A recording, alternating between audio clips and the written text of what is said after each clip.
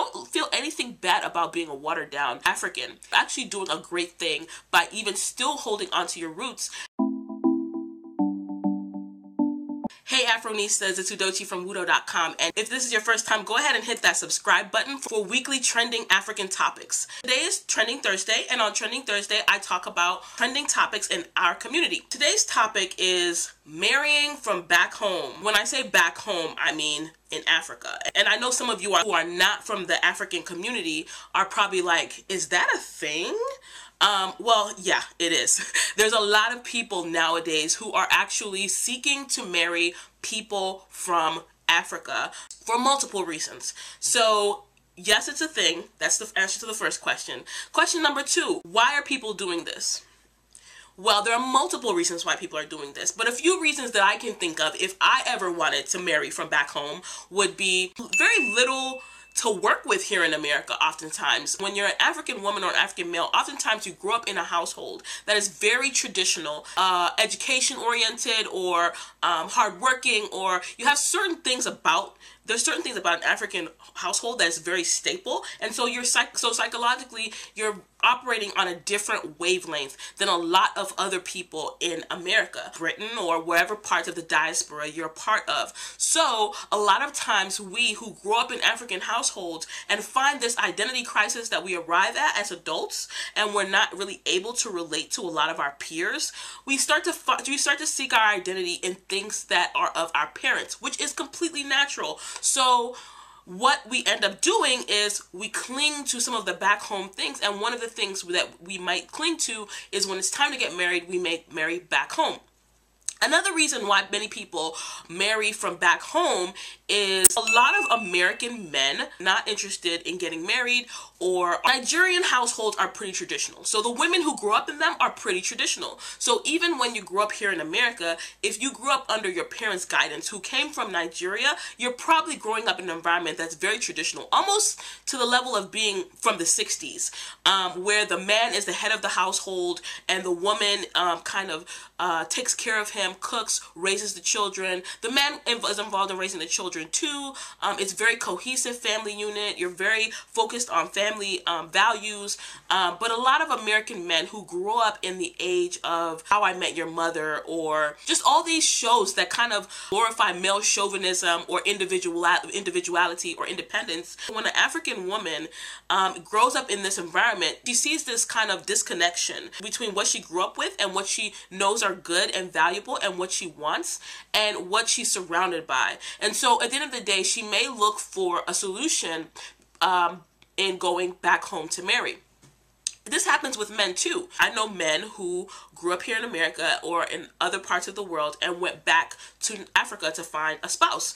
So it's happening all over the place. Another reason, other than number 1, you're looking for the values that are similar to yours. Number 2, you're wanting someone who can relate to you. But number 3, a lot of American men and women grow up with this sense of independence and individuality, whereas African traditional family life is very cohesive, is very group-centered, is very community-centered. So when you grow up and you're looking for, where do I fit in? You're looking for people who have that family connectedness feeling, and oftentimes it's really hard to find here in America because everybody is about their career. Everybody's very career oriented. Everybody's worried about their goals. They're kind of willing to sacrifice their community, or getting together, or partnership, or community for achievement. So when that's the situation, it's really hard to find a spouse who is moving along the same lines with you in a Western environment. So these are some reasons why you find many African young adults in today's era going back to Africa to find spouses. The next question you would have then, now that you understand, is that a smart thing to do? There's a yes and a no to it. It's a good thing because you can continue to propagate your value system with people who understand your parents' value system. So that's a good thing.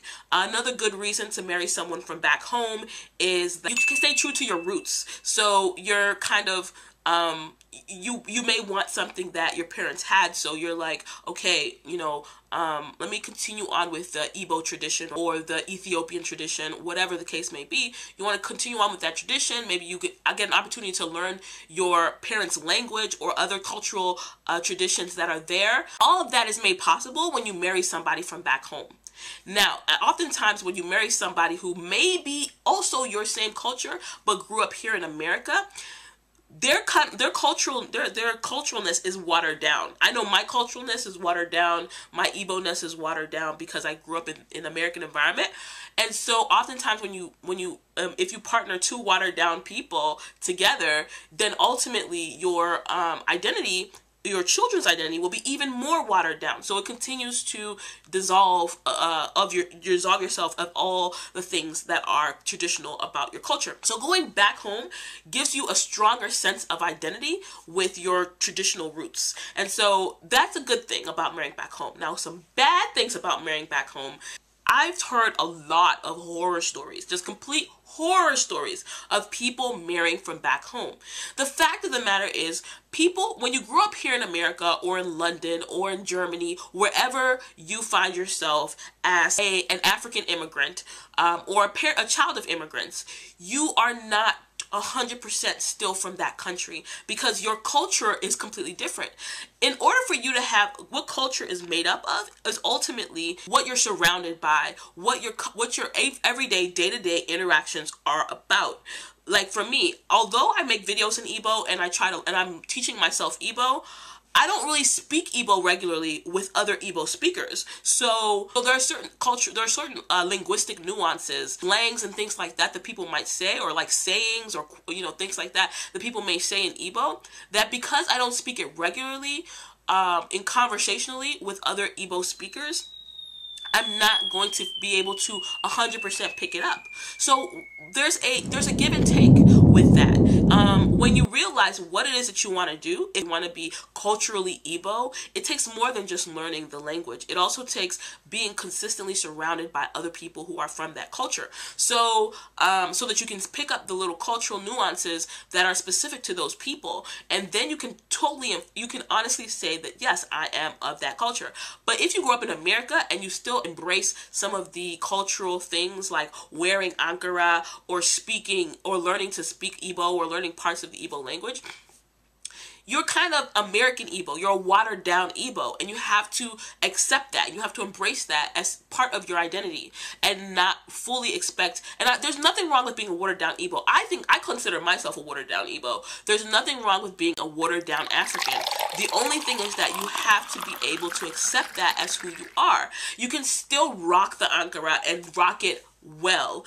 You may even be a trendsetter to other Africans who are in Africa, inspired by your embracing of who you are. So don't feel anything bad about being a watered down African. Actually doing a great thing by even still holding onto your roots, because then people look at you as someone who encourages them to continue and propagate the culture. So you play a really important role in the global picture. I'll tell you some of the reasons why there could be problems. Number one, as a watered down African, you may marry someone from back home, and that person is a completely not watered down African, completely uninhibited African. And there are some things that are culturally different between you and them. And those are things that you're going to have to work out. There's a lot of people who grew up here in America do not want to marry people who are, for example, white or Mexican or anything else, because of the cultural clash, the culture clash.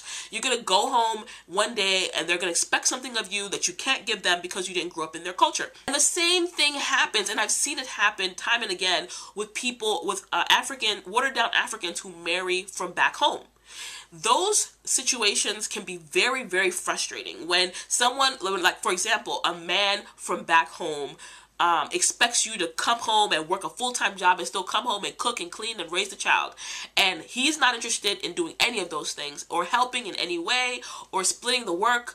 That can be extremely frustrating for someone who grew up in a culture of independence and freedom and all these different things, because you're thinking, oh, we both are supposed to have this freedom and independence, and we're both supposed to be collaborators and co-laborers on this situation. So why are you expecting me to do all the housework? while you watch sports or whatever? Why do you think that that's okay? So that's one example. And maybe some foods that he expects you to cook that you can't cook, and he's like, oh, I really miss when I used to eat that back home. There may also be other issues. You have to get papers for this person. Overcoming that barrier could be really difficult. There's also the potential issue, language barriers. If he or she speaks the language fluently and you don't speak the language fluently, depending on their personality, they may even use that against you and maybe be talking about you, around you, behind your back, in ways that are not good. Then when there's time to and then there's the other issue of arguments. If you're arguing about something, you may put the fault of the reason why you're not compromising on the cultural differences. So that's one issue with marrying somebody of another culture in general. Sometimes when you get into arguments, instead of you guys deciding to reconcile your differences, just because we agree to disagree, sometimes people hold on to it like, this is why I shouldn't have married you, someone from your culture. Because even though that's not really an argument, because anyone can really make a marriage work, no matter what your culture is, you just have to commit to why you're making this marriage work.